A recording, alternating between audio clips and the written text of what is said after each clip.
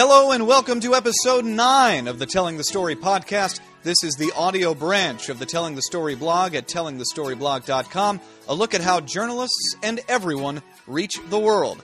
I am Matt Pearl, author of the Telling the Story blog and a reporter at NBC in Atlanta. My guest this week calls himself a paid Lance reporter. We'll get to what that means in just a bit. But he's written for Slate, Deadspin, and Sports on Earth, and his latest piece for Pacific Standard is what brings him to the podcast today. He provides, as he calls it, a history of bad sports writing and how the hot take is ruining it. Tomas Rios, welcome to the Telling the Story podcast. Thank you, Matt. Thank you for having me on. Absolutely, and I want to talk with you about the current state of sports writing, but first, a look at how we got there. And I think after reading your article several times now, I can distill your argument into 2 sentences. Sports writing began with writers like Grantland Rice, who treated athletes like heroes, and it continued with writers like Dick Young, who attacked athletes because they weren't heroes. Does that about sum up your case? I mean, yeah, that's basically the gist of it in terms of how they've influenced the way we view athletes, definitely. Describe how this happened over time and how writers reacted to each other. You seem to imply that the Dick Youngs of the world came as a backlash, if you will, to the Grantland Rices of the world. Yeah, they definitely were. I mean, when you look at the early history of, at least print sports writing in America, you're talking about guys like Grantland Rice, and these are guys who basically treated sports as an opportunity to create these sort of mythic hero narratives. If you go back and read the actual writing that they've left behind, it's kind of striking how they treat sports as these like widescreen Greek tragedies and impose all these different like moral values and judgments onto players based on nothing other than the way they play the game. Right. And it produced this very like flowery, faux poetic sort of language about athletes. And, this was kind of a reflection of society at the time, which viewed sports as a purely as a pure diversion from the world at large, where, you didn't mix politics with sports. You didn't discuss, what went on behind the scenes. You just kind of let it sort of be this like widescreen movie for people. And the writing very much reflected that. And then you saw, really beginning in the 50s and 60s, as is always the case, the next generation kind of rebelled against the traditions of the prior one. And you saw, writers like Dick Young, for example, who was, one of the kings of sports writing and arguably the most influential sports writer to ever live. He kind of, instead of making, heroes out of athletes, he just basically put himself in the position of moral arbiter who decided the degree to which athletes failed to meet these impossible standards. Mm-hmm. And they started mixing in more of the, behind the scenes sort of coverage, getting inside the locker room. This also really coincided with the era where, access to the locker room became a cornerstone of sports writing and sports reporting. And naturally that influenced it. And then you had these guys, they were finding out that athletes used drugs, they had affairs, all the things that, humans do if you put them in sufficiently large numbers together. And all of a sudden they became, targets for, scorn, and, that sort of stuff sells. It works. Like, if you put out like a piece that's like, viciously attacking an athlete, people respond to that, whether it's good or bad, people still read it. And so then that was really when, the whole notion of the sports hot take was born, where you just kind of look at athletes as, somehow they owe us a higher moral standard than we would expect of ourselves. Mm-hmm. Or if it's, if it is the moral standard that we expect of ourselves, we give them no slack for falling short of it, the way that we give ourselves slack for falling short of it. And so what you end up with now in sports writing is because, writers have seen that, that's something that'll land you, that featured columnist spot, they're starting to mimic it. And, coinciding with the age of the internet, all of a sudden it's become the most ubiquitous form of sports writing there is. Any story, the first thing you're going to get after the initial news blip is going to be someone screaming at an athlete and pretending to be their dad. And I would argue, too, that straight reporting, especially in terms of the Grantland Rice, Grantland Rice wasn't a columnist. He was a essentially a reporter reporting on the events of the game. Now, he did it, as you said, in a mythic Plato-esque style way, but now the people with the hot takes are the columnists and the straight reporters in this era where you can watch almost any game you want, almost any highlight you want. Straight reporting has really gone out the window in a large sense. It still exists, of course, because you need it on a very basic level, but it certainly doesn't hold the same necessity that it once did. Well, I mean, I think, sports reporting isn't, perhaps as, valued as it once was in certain publications and outlets. But I do think that the influence of this style of sports writing has definitely seeped into sports reporting. I mean, right now, the big story that everyone is talking about is Sports Illustrated's, quote unquote, expose on the Oklahoma State University football team. Right. And, I would like to think that a sane person who reads that would either laugh at it or be disgusted by it, because you're basically making a big deal out of, the fact that, some women in college like to have sex with football players, and, these guys who, make billions of dollars for the universities and the NCAA are getting a little bit of money under the table, when no one is, the people who wrote the article at least aren't really taking the time to kind of view it through this more wide lens perspective that, puts it in the proper context. That's good reporting, puts things in the proper context. And hot takes operate context free. They basically take what happened and, kind of force it into whatever pre-existing narrative is in place to make it more powerful. And, now you have, the reporters involved with the piece, Thayer Evans in particular. Several of the people who were quoted on the record have openly accused him of approaching them on false pretenses for the purposes of the piece, saying that he wanted to, discuss their personal stories, and he wasn't. It's becoming somewhat clear that based on these allegations, he did some pretty unethical things in terms of getting people to talk on the record. And then there are even more people saying that the quotes that they gave have been taken severely out of context and misconstrued for the purposes of the piece. So I think that, saying that, sports reporting has kind of managed to operate independently of this trend towards more editorialization style writing, it kind of, disguises the fact that we're seeing that, more and more reporting is failing to put things in the proper context and putting them inside of these narratives that are easily digestible and allow us to make easy judgments about the people involved.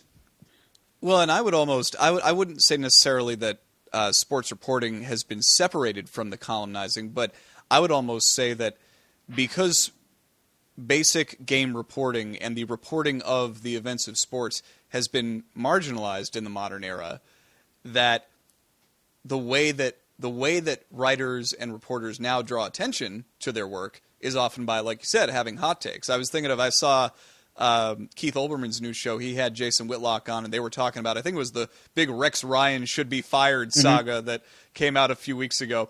And Whitlock made the point that newspapers are struggling. They need their sports writers to drive traffic in unorthodox ways, and that's how you wind up with sensationalized pieces, Twitter beefs, all that. And you always had columnists offering their takes on things, but now you've got everybody in the sports department feeling the need to do that, and so a lot of the good takes are probably diluted in a sea of just, people piling on, like you said.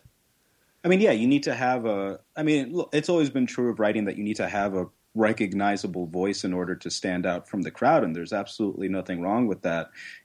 I'm guilty of trying to hone my voice. Every good writer I know is guilty of trying to hone their voice. It's just the reality of what it is. I think the problem is that, people have kind of looked to, you can't really say the wrong examples because these are people who've been successful, but at the same time, they're kind of perpetuating something quite negative. They're putting themselves out there in a way where, they're essentially doing, whether or not they're aware of it, they're essentially functioning as trolls. They just happen to have access to the locker room or access to the right context or whatever it may be. But that's essentially what they're doing. They're trolling people, and it's working. Yeah. I think it's I thought your article was so interesting. And at the same time, I was thinking about it because, and I can speak on this with some background because I worked in local sports on the TV side for several years, and I still work in a local TV newsroom, even though I'm on the news side now. And beyond that, I'm a huge sports fan, so I'm a huge consumer of sports media. And I have to say, in terms of consuming sports media, I can't recall a better time in history because, while I think what you're saying has merit in that those with the biggest spotlight often seem to have the least to contribute, there's just so much content out there now, intelligent content at that, thanks to the rise of blogs and the internet, team-specific blogs. And for me as a sports fan, when I think of the teams that I follow and the sports that I follow, I have very little trouble finding the kinds of analysis and coverage that I like to see, and I like to think of myself as a sophisticated sports fan. Would you disagree with that assessment of the landscape right now? No, I wouldn't disagree with it at all. I mean, I think the key word in the headline of the article is a brief history of bad sports writing. I'm talking specifically about bad sports writing. And, oftentimes in any genre, it's the worst of the stuff that ends up being the most popular. You can look at sports writing for that example. Yes, you can go to any number of team-specific blogs and, get the sort of like in-depth, super detailed analysis and news that the hardcore sports fan is going to want.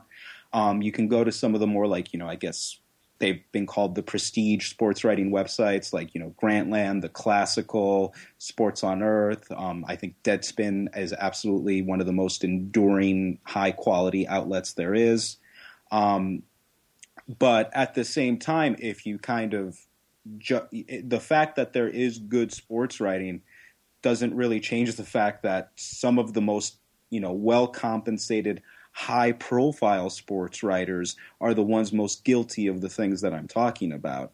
And, because these people keep on having so much success, it perpetuates it. And it's always been the case in sports writing where, like, the most popular, famous writers also happen to be some of the ones who have the worst ideas about things. I think it's great that there are great sports writers out there right now. I mean, there are plenty I admire: Brian Phillips, David Roth, John Boyce. I made a point of mentioning some of them in the piece as examples of how writing adapts to negative trends. But at the same time, it doesn't change the fact that, for example, Jason Whitlock can, speak out on this stuff, but he's as guilty of it as anyone. And you mentioned him in your article. I mentioned him specifically in the article for writing these like bizarro alternate reality hot takes about how Jay-Z is to blame for Black America's problems. I mean, it's objectively pretty absurd stuff. And yet he's the guy, and that's really what it boils down to. These guys, they have success, and they think that their success means that they're doing things, quote unquote, right. That they think that what they believe and what they feel is right. And that's how you end up with someone like Jason Whitlock on national TV talking like he's the arbiter of quality and restraint when, just, what was it, last year he made a really racist joke about Jeremy Lin on Twitter. Right. Like, these guys don't understand that credibility is not like, some perpetual commodity. It's something you can lose, and I think many of them lack it. You, in your timeline of bad sports writing, you start again with the Grantland Rices who, deify athletes to a certain degree. And then you get to the Dick Youngs who rebel against that and expect more out of athletes than maybe societally we should. Where are we on that pendulum now? Are we still holding athletes to a higher standard? Is it that kind of that role model syndrome that if these are people that our kids are looking up to, that they need to be held to higher moral standards in addition to what they're doing on the field or on the court or in the ring? I mean, it's definitely still prevalent. I, mentioned, current writers who are doing it and are, quite famous. Jeff Passan of Yahoo Sports wrote a piece about Ryan Braun following his suspension where he referred to him as a cockroach and a bunch of other real childish things. And, he's a pretty universally respected baseball columnist for Yahoo Sports. That's a really strong, solid gig to have career-wise.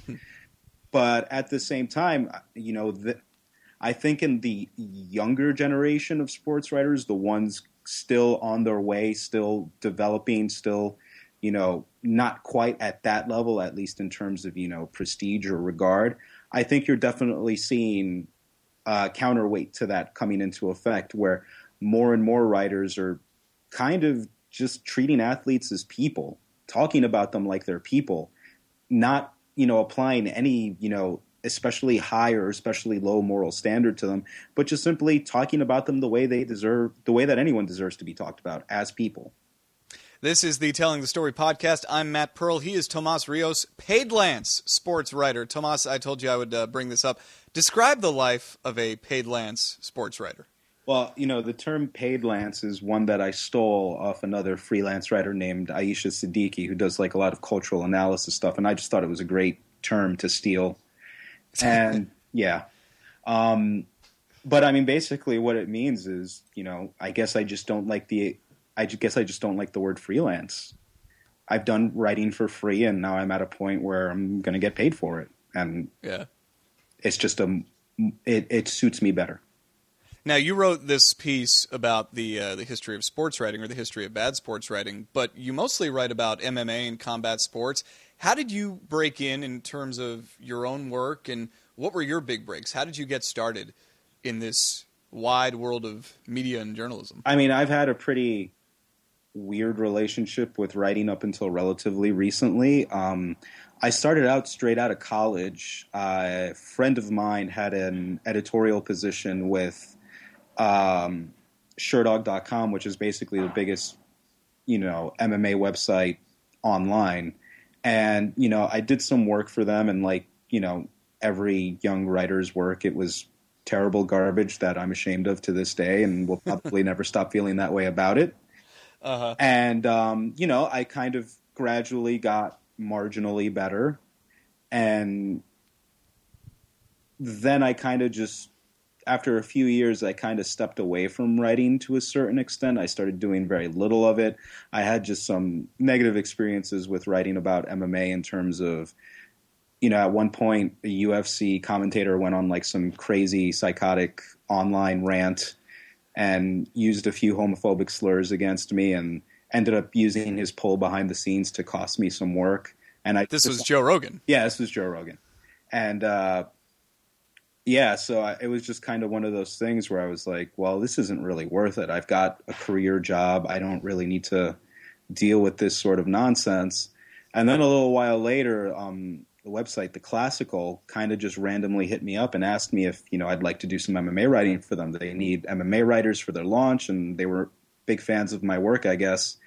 And it just felt like one of those things that I should try. I should give writing one more try. And I'm lucky enough to say that the editors there were all amazing and helped me develop as a writer in ways that I never thought I would. And, I'll always be indebted to them on that front. And they also use their connections to, secure some paid work for me. And it just kind of grew from there. Your name lands in a few unexpected places. Editors start to become more familiar with your name. It becomes easier to pitch different editors. And from there, it's just kind of a snowball effect to where I am now, where I'm about to leave my career job and kind of make freelance writing a full-time thing. What do you think is the biggest difference stylistically between the way you wrote in the days that you will no longer allow your writing to be seen and how you write now? I think if I wanted to be glib about it, I'd say that my earlier writing was bad, and now my writing is maybe okay. Okay. But no, I think it's just a matter of being more secure in yourself, not feeling like you have to make your writing a performative thing for the audience, which I think is a trap that a lot of young writers, regardless of genre or style, fall into. They feel like they have to put on a performance for the reader. Expand on that a little bit, too, because when you talk about, obviously, you're catering to an audience, you're writing for an audience, and you want your work to be read. So what is the line there between doing compelling work and not performing for an audience? I mean, I try to just forget about the audience completely. You always want your writing to be, well accepted and things like that, but, I write from a somewhat more unusual perspective. I talk about things like, sexism and racism and poverty in sports. And, that's always annoyed people. They hate it. They want their sports to just be sports. They don't like it when people bring the real world, quote unquote, into sports. So, I mean, I've had to, in order, I can only speak for myself and say that, I just really don't think about the audience very much. I felt like my earlier writing, I can read it now and just be like, these are lines that I wrote thinking about the audience. I felt like I had to throw the audience a bone. I felt like I had to pull back on what I wanted to say a little bit. I felt like I had to dumb this down. I felt like I had to throw in this corny joke or whatever it was. And now I just feel like I try to write as organically as I can. I try to think about what I'm writing and kind of feel comfortable with what I'm saying. Feel comfortable that, what I'm putting down is something that, I believe in honestly and that I can defend on its own merits. And yeah, I mean, I don't think that thinking about the audience is the best way to go about your writing unless you're just making the sorts of writing mistakes that, you should have probably sorted out a long time ago.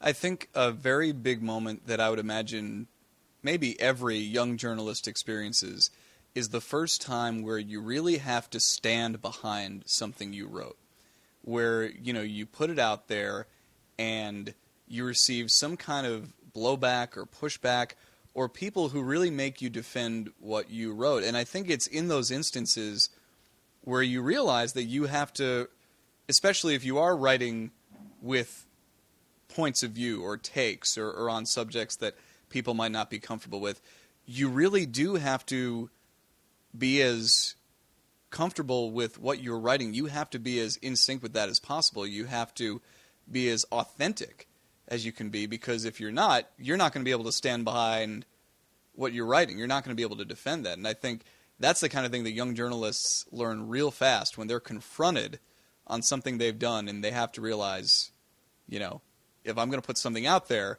I've got to stand behind it if I'm going to be any kind of credible journalist. Yeah, I mean, I feel like that's a moment where a lot of writers actually end up going kind of wrong, where they kind of believe in themselves so much that there's no room for self-criticism or error, and they just kind of form these like shells around themselves, and no criticism can penetrate it. I feel like that's how you end up with lots of sports writers who kind of just believe that everything they say is the absolute God's truth. This is the Telling the Story podcast. I'm Matt Pearl. He is Tomas Rios, author of the recent article, The Evolution of the Hot Take, A Brief History of Bad Sports Writing. Tomas, we've kind of gotten into this final topic a little bit already, but I always try to ask my guests for their advice for young journalists, and, we really try to make this site into a forum for journalists of all ages. And as someone who obviously thinks critically about media and about writing, other than what you've already said, what advice would you give to those just getting started? I mean, what I would say to people getting started is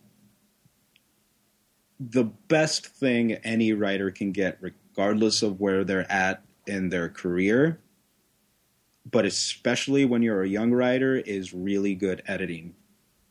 I feel like that's something that, I didn't have the good sense to seek out earlier in my career because I was, too busy trying to make sure that I was making at least a little bit of money off my writing. And in retrospect, the most valuable editing that I ever received was for stuff that I ended up writing for free. Now, I'm not saying that, every young writer should just go out there and write for free, but I'm saying that one thing that they should be conscientious about looking for in terms of their writing is good editing. And if you tie yourself down to one place, unless you get very lucky and that place happens to have great editing, it's not something you're going to get. I feel like a lot of younger writers aren't really, they're very focused on trying to land a staff gig or getting themselves on a track to land a staff gig. And as a result, they don't really learn how to freelance, how to pitch pieces effectively, how to develop relationships with editors. These are very important skills that, a young writer should have if they want to really advance their career. And I feel like it's something that I was missing for a very long time, and it's not something I had until people kind of taught it to me and went out of their way to tell me, hey, this is something you really need to have. So, to a young writer, I would say, learn how to pitch a story, pitch it all over the place, do lots of freelance work if you need to take. I would say that it's probably way better to make writing more of a labor of love than a career track at first. I've developed as a writer the whole time, holding down a 9-to-5 job, and it's very difficult and very challenging. But at the same time, it tested whether or not I really wanted to be a writer, and actually eventually forced me to make the decision that I do want to pursue this as a career. But you would recommend the freelance track for young writers as opposed to making the writing your 9-to-5? I would say that there's no way a young writer out the gate is going to be able to make a living as a freelance writer unless they're exceptionally talented, and even then, there's no guarantee of anything. A lot of the time it boils down to contacts, and contacts are something you can only develop over time unless you just happen to be some wildly connected person. So everyone's situation is different. I would never impose some, universal advice on anyone, but I would say that, valuable things to have are good editing and a diversity of experience with many different outlets. And it's something that you can get pretty reliably by freelancing. You can have a few experiences with an outlet, get a sense of what you're getting out of the experience, and keep pursuing it, or start looking at different places. But I would say definitely avoid the sort of classic, internet model of, producing lots of user-generated content for websites, because then you're pretty much guaranteed not to get any editing at all. And you're just kind of another voice out there in the wilderness that, isn't really doing anything to get past that point. So I think that the core of it is seek out good editing, work with different people, develop your contacts, and always, always be highly self-critical of your work. Don't let yourself fall into the trap of believing that, everything you write is great and wonderful, because odds are it's not. And you hinted at this a little bit earlier, but I wanted to ask it specifically. Do you recommend writing for free, especially early on in the game? I mean, it's a financial calculation that everyone has, that someone as a young writer will probably have to make at one point or another, whether or not they're willing to, do free work. It's something that I had the financial liberty to do because I had a 9-to-5 job that paid me well enough to live. But what I would say is that if you're going to do it, make sure you're getting something out of it. If you're not getting money, then make sure you are getting high quality editing, and make sure that, this is a place where, your editors and the people there have the kind of contacts where if they take an interest in you, that could actually lead to significant paid work. Pretty much all of the paid work I have now is as the result of connections that I made while writing free stuff for the Classical. Their editing helped me improve significantly as a writer, and the contacts that I made with the editors led to all sorts of, paid work. That's a pretty, it's a pretty nice way for things to turn out, and I'm not saying that that's the way it'll turn out for everyone. But, pay attention to where, writers you admire are coming from. Pay attention to the places that they work for, and try to get your name in those same places. And, if you're making the choice between, if you have some great idea for a piece that you really, really want to write, and the only place that you can really see yourself getting it in is at some place that, doesn't pay, make sure that the place that you give that piece to actually is going to have some investment in you beyond just, thank you for the free work. Very good advice. Tomas Rios, that's all the questions I had. Is there anything else, given all the subjects we've broached upon tonight, is there anything else that you wanted to add or that you feel is significant to mention? No, I feel like I've done enough talking. Fair enough. Well, we appreciate it, and thanks so much for coming on the podcast. Thanks for having me. And the Telling the Story blog updates every Monday and Wednesday. The website is tellingthestoryblog.com. Rate and review this podcast on iTunes. Thanks for listening to this episode of the Telling the Story podcast. We'll see you next time.